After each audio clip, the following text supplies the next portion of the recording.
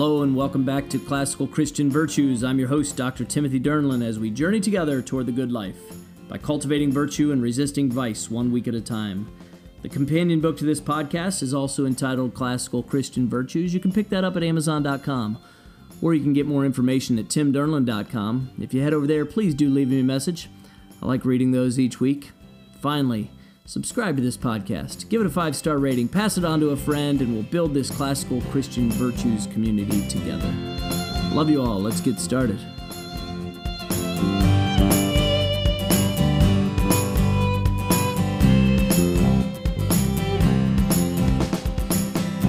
Our guest this week is Dr. Joe Hendershot. As we talk about the virtue of empathy, Dr. Hendershot is a sought-after speaker about the effects of trauma on learning and behaviors and working with wounded students. As founder of Hope for the Wounded, he also provides consulting, staff training, and online courses, and has authored 3 books: Reaching the Wounded Student, 7 Ways to Transform the Lives of Wounded Students, and most recently he co-authored with his wife Darty, Supporting the Wounded Educator, a trauma-sensitive approach to self-care. Joe has won several awards after being in education for over 30 years. He's the recipient of the 2015 National Crystal Star Award for Dropout Prevention and the 2016 Bixler Award winner, which recognizes educational excellence. His ongoing research, his practical experience as both a teacher and administrator, and his personal experience as an adoptive father give him a unique experience that is engaging, thought-provoking, and inspiring. So, Joe, my good friend, thanks for joining me on the show. Thank you, Tim. I appreciate it. It's my honor to be here, and I'm humbled to be on your show tonight. I appreciate you making time. We're going to jump into empathy. And just to remind our audience, we come at the idea of virtues and living a virtuous life from an Aristotelian point of view. And that means that we're seeking the golden mean. And today we're talking about empathy and the desire to be empathetic. And we can't have the virtue of empathy without action. And so we're looking to strike that golden mean of empathy. And the idea that if have a deficiency in that area of our life, the deficiency of empathy would be the vice of hard-heartedness. And if we have the too much empathy, we would fall into the vice of enablement. So when I talk about empathy, Joe, what comes to your mind? Empathy is just really caring for one another, to feel what someone else feels. And I think sometimes when I talk about empathy, people use the term to step in someone else's shoes. And that's usually where a lot of people will go with empathy. And I hear that a lot when I talk about it. People say, oh, just to step in someone else's shoes. And I ask them to dig deeper on that. And it's really to step in someone else's shoes and to take on their feelings and to feel what they're feeling. So I think that's really what jumps out at me the most, is just to be able to take on someone else's feelings. And I'll talk a little bit deeper about some of my experiences as an educator and why I chose to dig deep into this research. When did you first get turned on to this idea? Do you remember a certain time in life where you really kind of woke up to the idea of the importance of the virtue of empathy? You know, Tim, I think it was really just working and seeing so many kids. I think I'm going to go back to my first book, Reaching the Wounded Student. We call our kids in education at risk. And I don't want to turn this to an at-risk session, but really, to answer your question honestly, the kids I was working with were really beyond at risk. They were really wounded kids beyond at risk. And so, talk more about that. What do you mean by that? That they're not at risk, they're beyond at risk, they're wounded? Well, usually in the education field, or even in when we talk about at-risk kids, we talk about prevention. Things, we're putting things and measures in place so kids don't fall behind academically, so kids don't, get hurt. So, preventative type measures. We want them to graduate on time, so we're putting in at-risk programs. Well, the research says that about 50%, I've read as high as 60% of our kids are dealing with trauma. So really, the kids I was working with in juvenile lockup facilities, treatment centers. I'm trying to get to answer your question. I just felt there was something missing, that they were beyond at risk. That what I really found out was they were wounded kids. And I think my heart really started to change and mold shape when I really connected those dots, that yes, we do have at-risk kids, and we do have to have preventive measures in place so kids don't fall behind them, and to do that. But we also have a group of kids that are beyond at risk. Research says 25% of our kids come to school, preschoolers have already dealt with trauma, and we're talking, close to 35 million kids, if the research is correct, that are dealing, with wounds. And in light of what's going on in our world today, how many more of our kids are going to be wounded with things that have taken place in our world today? But I guess to answer your question, when it hit me is when I started to hear the stories, and I would ask the what questions to kids, what happened that caused them to be in a treatment center? What happened to them for them to be locked up? And I started to hear their stories, and my heart started to break. And I just really felt like there was something deeper going on. And how could I make the connection with children to step in someone else's shoes and feel what they're feeling when I haven't lived their story? I've lived my story. So I think, to answer your question, really started striking me when I started to hear the stories of kids locked up and in treatment centers. Well, as I've been studying virtue, I'm seeing more and more and more of the interplay between all the virtues and becoming balanced and imbalanced, and how it can lead to vice. And when I think of you, I think of someone who really has a heart for justice and loyalty. And I think that sense of rightness and justice has really served you well in your role then with Hope for the Wounded, and seeking to help show light on this idea of woundedness in students, and then that need for empathy. I want to hear kind of what led you to really focus on your doctoral dissertation, and can you talk a little bit about that? Well, I think to go back to your point on justice, and I think even before it led to my doctoral dissertation on empathy, it led my wife and I down a path of working with foster children and ultimately adopting children. We were going to foster and adopt one child was our plan.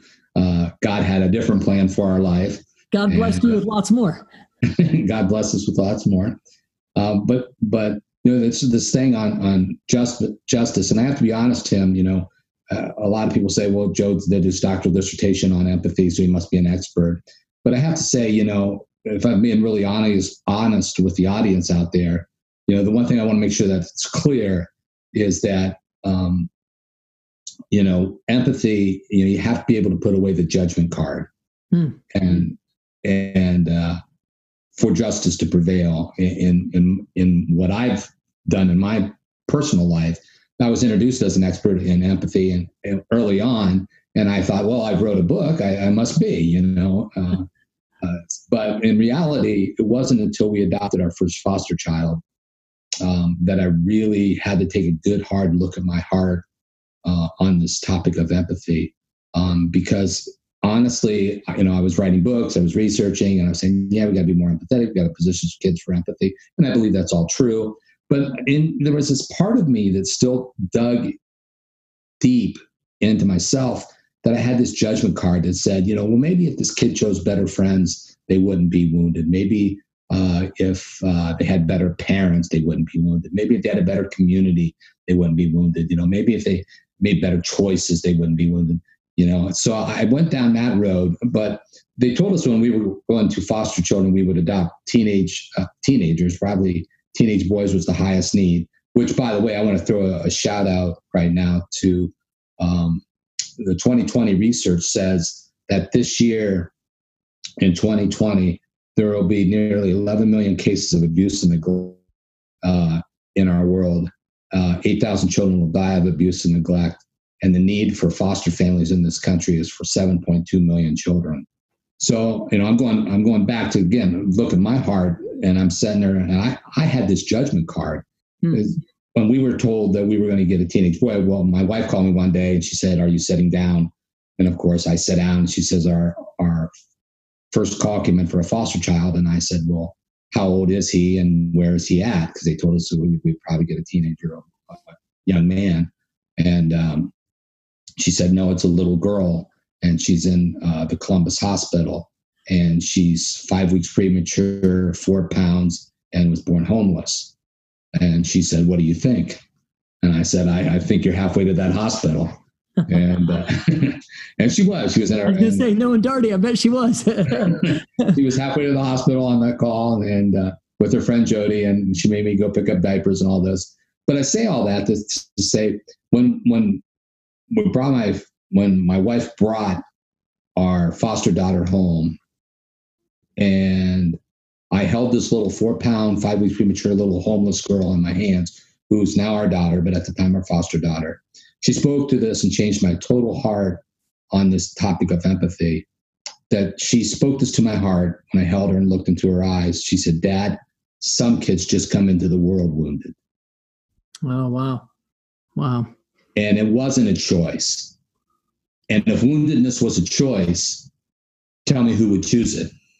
Who would choose abuse? Who would choose neglect? Who would choose, homelessness? Who would choose 7.2 million children, that need foster care in this country this year?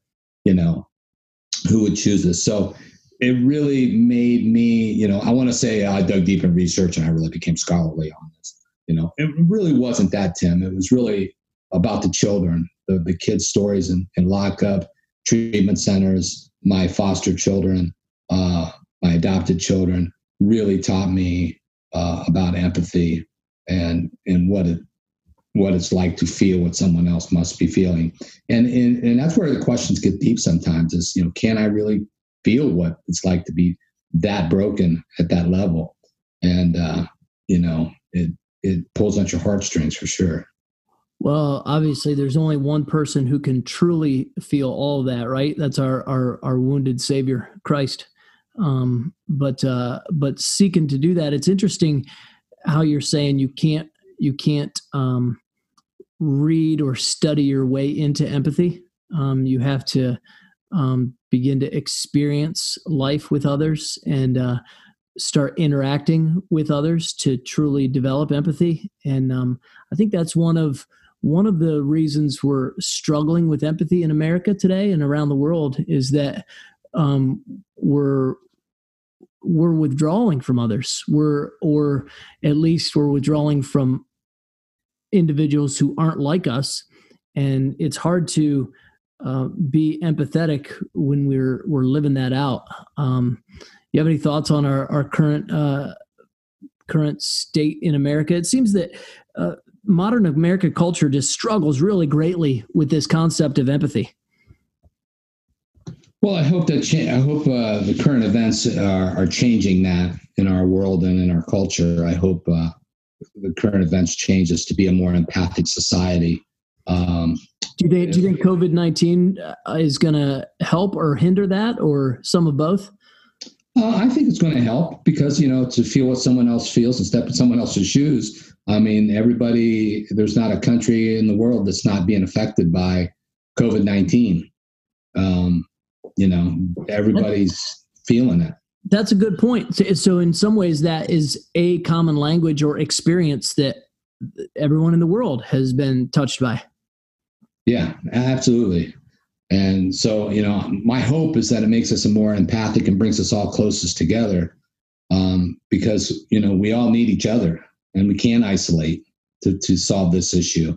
We can't isolate to solve the racial issues. We have to come together, we have to come together. And I'll paraphrase in Mother Teresa's book, Where There Is Love, There Is God. I paraphrase, she said, the ills of society today is based on the fact that we've become indifferent to the needs of our brothers and sisters.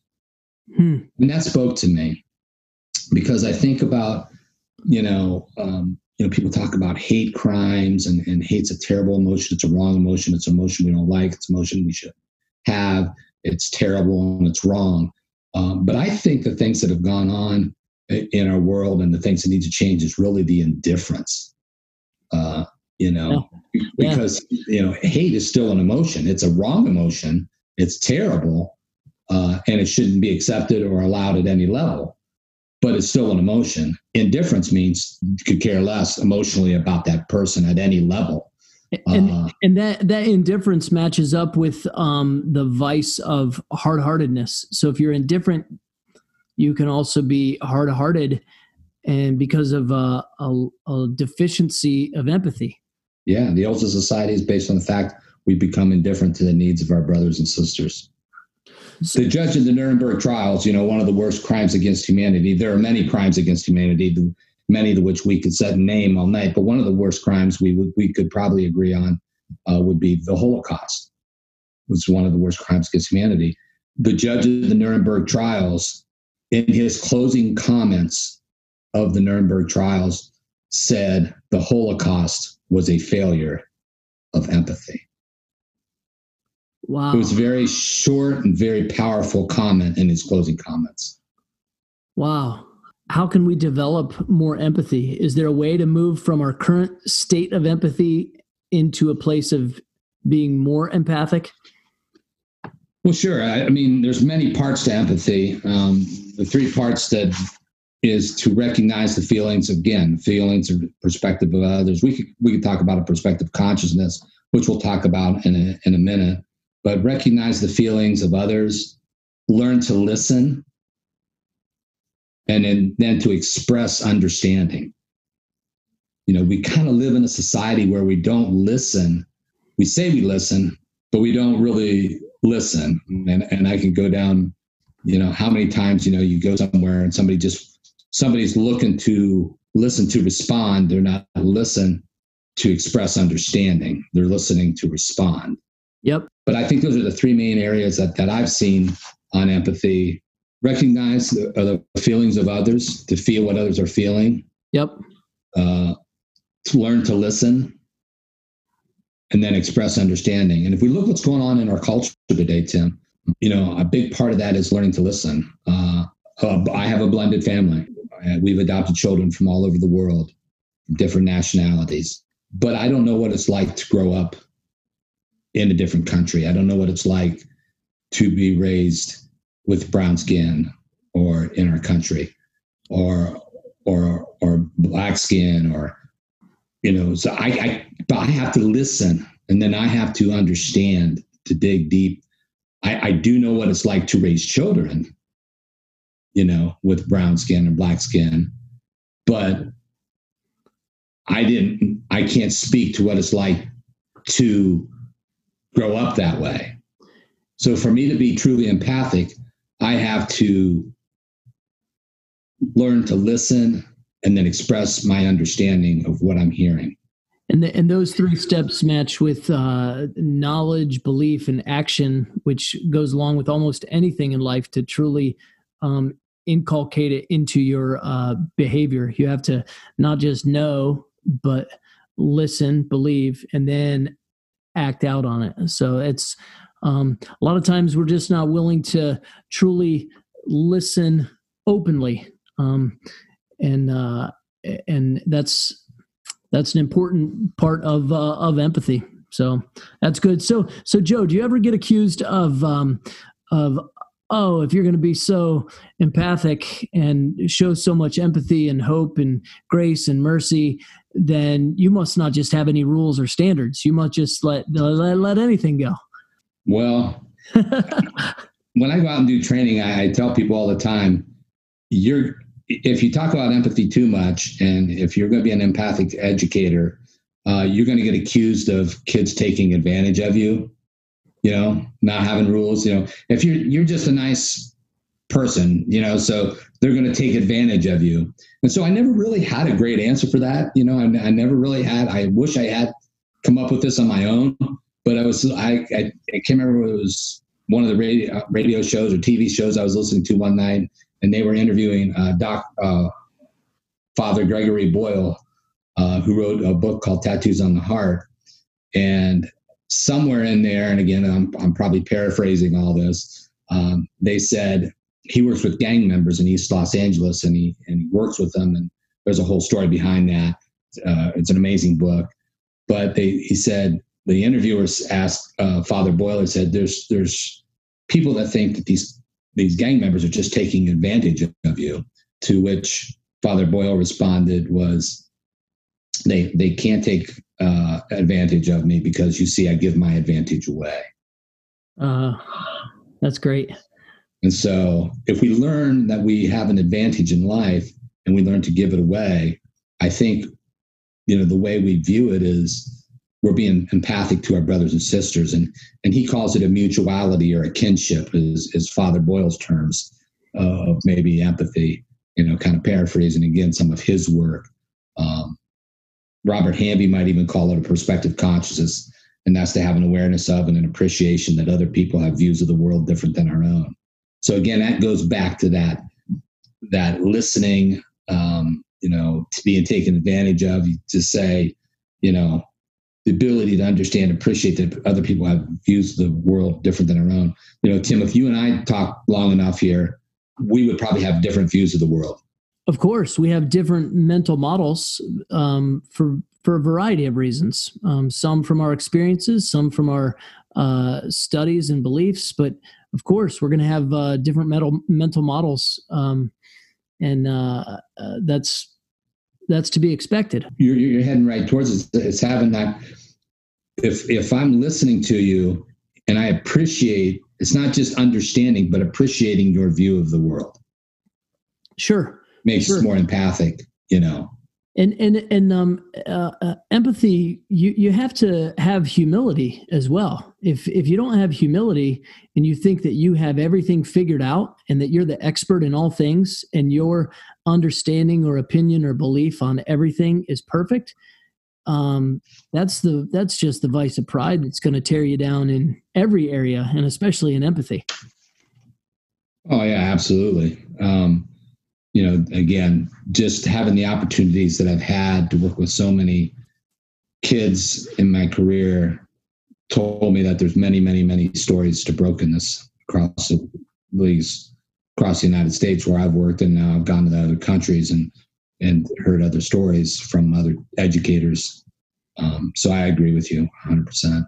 Humility is one of the root virtues, but just that understanding that we don't have everything figured out because we are fallen. We're no longer in the Garden of Eden. And so we got to have that understanding that somebody else might have something figured out that we don't. And that's part of empathy, or just their experiences, knowing that they have different experiences and mental models, and being willing to listen and learn from others. So I have a quote. It's anonymous. I want to get your reaction to it.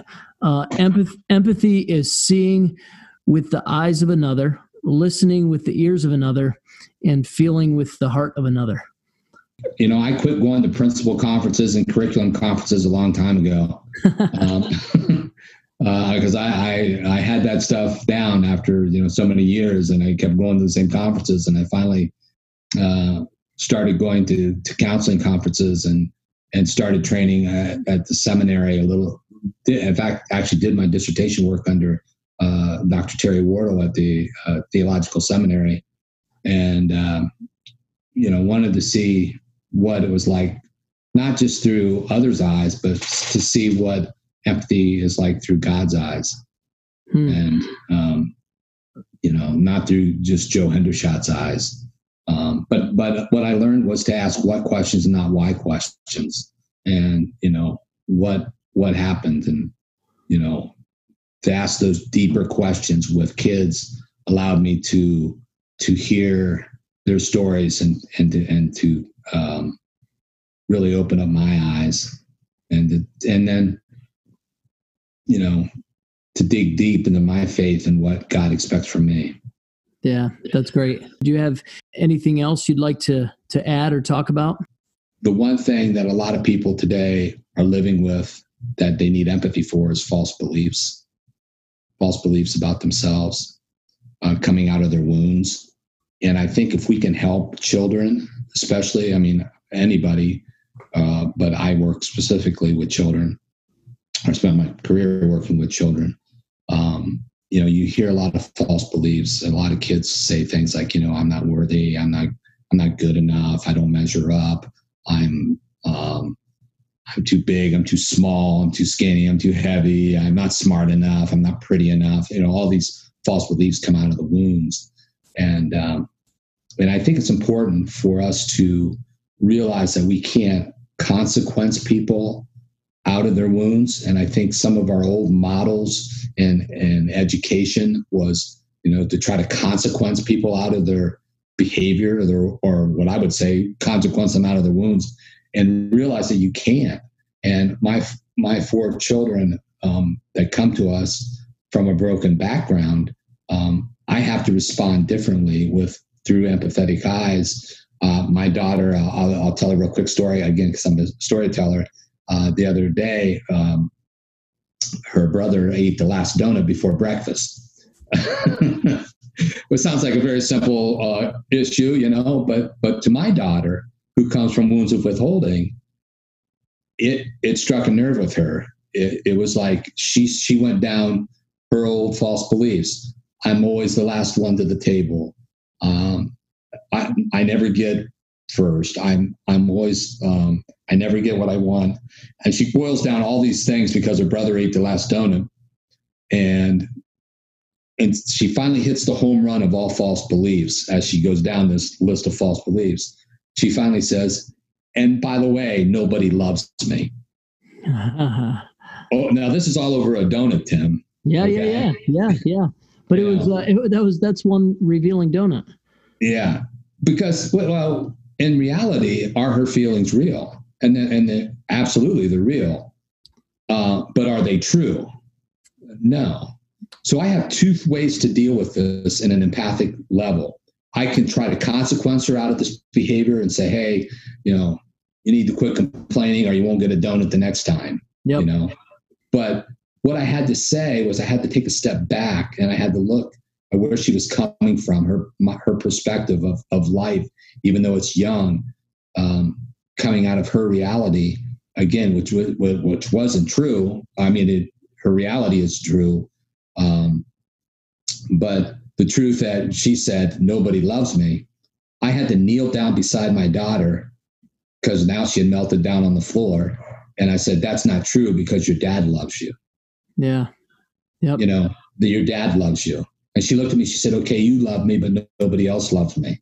And I said, well, let me go check with mom. Yeah, but I think mom loves you too. I think you got 8 brothers and sisters who love you.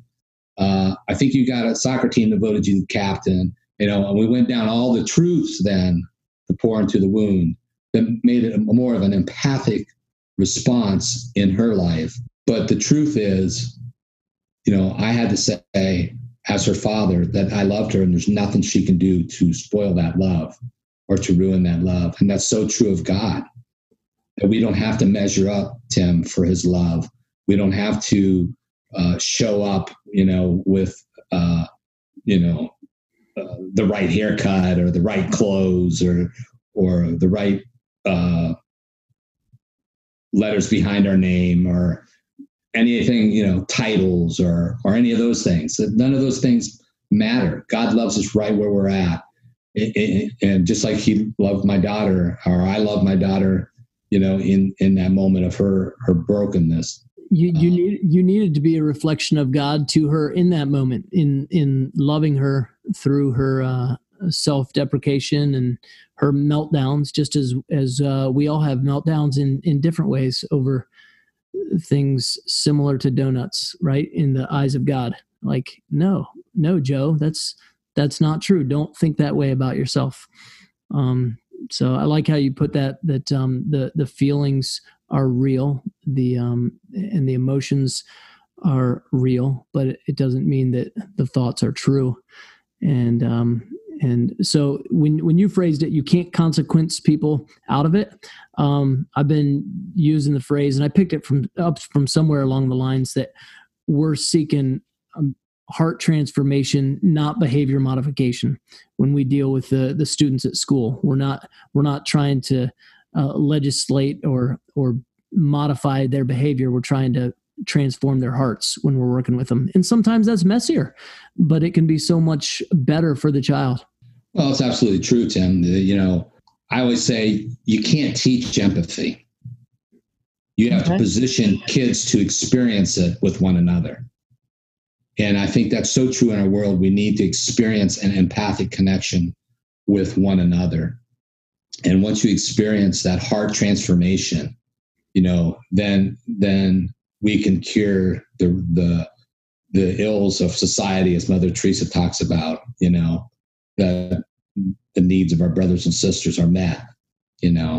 So we can cut through this racial divide. So we can cut through and work together to solve the medical issues we're dealing with COVID-19. So we can all work together and not be divisive. I heard it once said that we have to have a common vision in this world, or we're going to have constant division. Yeah. So I think that's true, whether we're in a corporate model, when education, if we didn't have a common vision on discipline, we had division. If we didn't have a common vision on where we were taking our kids academically, we had division. And we could take that into our communities and into our cultures, that we have to have a common vision on how we're going to be empathic with one another, to understand each other's perspectives, to love from the heart of God, that no one has to measure up to receive God's love. And I just think that was such an important thing that I learned along the line, was that, we have to have a common vision of what God's love's really like, or we're going to have constant division. Yeah, that's great. That's where driving us back into the truth of God's word is important. And in any organizational culture, shared values, assumptions, and beliefs unite a strong culture, and that rings true with society as well. I want to turn our attention to some of your work and promote some of your work. I'd love for people to go and visit your website, Hope for the Wounded. And can you spell out the address for us so it gets typed in properly, and then also put it in the show notes? Sure. It's Hope for the Wounded. It's HOPE, the number 4. So we use the number 4, Hope for the Wounded.org. And if you go to our webpage, the very first thing when you go to the homepage, we have a 21-question survey on empathy, compassion, fatigue, some of the things that were talked about tonight. About a 21-question survey on empathy that if you email us, we will email it to you for free. You can use it for yourself. You can use it for your organization, your school, whatever. It's my doctoral dissertation work. It's totally free. Go to our webpage and look for it. We have other podcasts. We've interviewed other people on family values, homelessness, some podcasts, some webinars. We have some online courses, professional development courses for graduate credit, or if you want to take them for a certificate, you could take them that way. So yeah, we have a lot of things on there. We have a 9-minute video on our front page that talks about Warriors of Hope, like all the listeners out there today. I know that everybody listening is a warrior of hope for change in this world. And you've actually created a whole army of warriors of hope. So you've been reaching so many people. So for our listeners, I brought Dr. Hendershot into our school a couple years ago and trained our whole staff how to be warriors of hope and how to be empathic and some of the things he's talked about today and so much more. He's gone around the nation training thousands and thousands and thousands of staff and faculty members at schools. He's gone around the world now to many different places to train folks. So if you want to have Joe in to do your speaking, there's a variety of different ways to contact with him and training that he offers, and different grants that are available that you can use to fund him to come out. And he just makes a great difference and wakes people up to realizing that no matter where you're at, there's wounded people in front of you, and there's wounded students that need to be come alongside of. So, Joe, talk a little bit more about your work. I'm sorry to interrupt there. We have 3 virtues that we talk about: understanding, reaching, and transforming. And to reach anybody, you must first understand them, and to transform them, you have to be able to reach them. And we talk about coming from, kids coming from emotional to survival to critical thinking. So, and that's true of all of us. And we all need empathy, because sometimes we get emotional, sometimes we're in survival, and we're always not in critical thinking mode.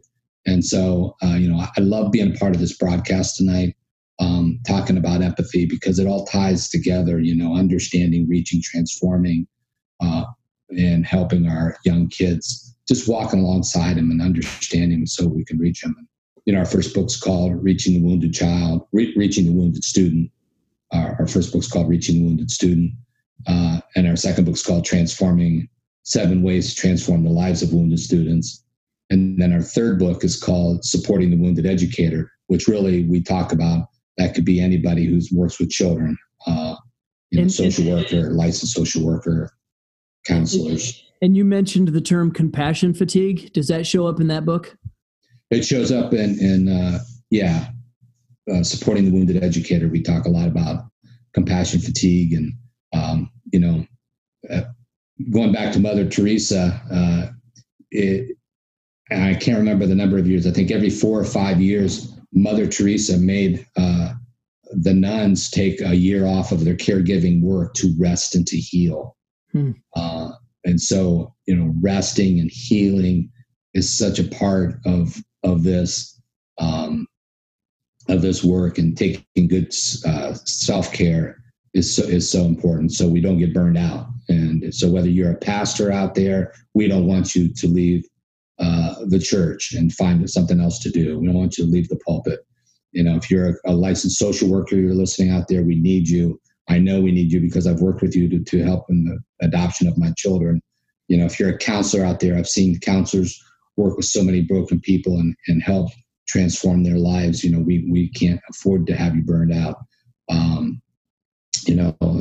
School administrators, 10-year school administrator, you got a lot of work, you got a lot of people under you that you're responsible for, but you got to self-care. So that's what that book's about. And it comes out of our experience, because, and I guess, I guess I'll just say it, I got my bachelor's, my master's, and my PhD, and through all that work in education, we never spent 1 second talking about self-care. Yeah, that's no, we just didn't. That's good.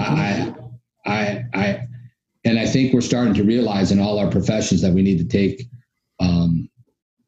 some time for that. And I wish that something that I would have been helpful for me in my career. And that's important. It's on my mind because we just talked about it a couple weeks ago with dignity. A lot of times we talk about dignity in others and that others have dignity, but we need to realize that we have dignity, and we need to treat ourselves like someone who's created in the image of God. And that does include rest. It does include caring for ourselves, not just physically, but psychologically and emotionally, and surrounding ourselves with good, like-minded people, and immersing ourselves in the Word of God, and then just resting so that we can continue to do good work for others and for the glory of God. So yeah. I appreciate you, brother. I appreciate you. Well, can I just say one last thing that the kids taught me, and I'll close with this? Absolutely. Tim, one day I had to put all my doctoral research aside, and, I was reading about theorists and all the definitions of empathy and practitioners, and I had, papers stacked up here, and I just shoved it all aside one day and said, what do the kids say? how important is this empathy? And I guess I want to close with this. And I've talked to hundreds, if not thousands, of kids in their jail cells or correctional facilities. And I asked the what question, and they would tell me their story. And at the end of their story, they would look at me and they would say these words. And I don't know if you've ever heard this, and many of us that work with children have heard kids say this. They'll look at me and they'll look me in the eye and they'll say, "Do you feel me? Yeah. You feel what I'm saying?" Yeah. You know, if the definition of empathy is to feel what someone else feels, and a kid is looking at me after they told me their story of brokenness and says to me, "Do you feel me?" Here's what they're saying to me. Can you be empathic with me? I need your empathy. I need your compassion. So when we say that our kids today in this world, our people aren't telling us what they need, we're not listening. Because I believe people in this world are starting to say, "Do you feel me?" And we hear it all the time. Tim, you've heard it, right? Yeah, absolutely. Absolutely. Yeah, I mean, it's standard language with kids. Do you feel me? And sometimes it comes out that eloquent, and sometimes it comes out in anger. But that's a lot of what they're asking for, right? Is that empathy, that love, that compassion that will give them hope, and that's what you're seeking to provide, right? Hope for the wounded. Yep, and that's all they're asking for is for our empathy and our compassion.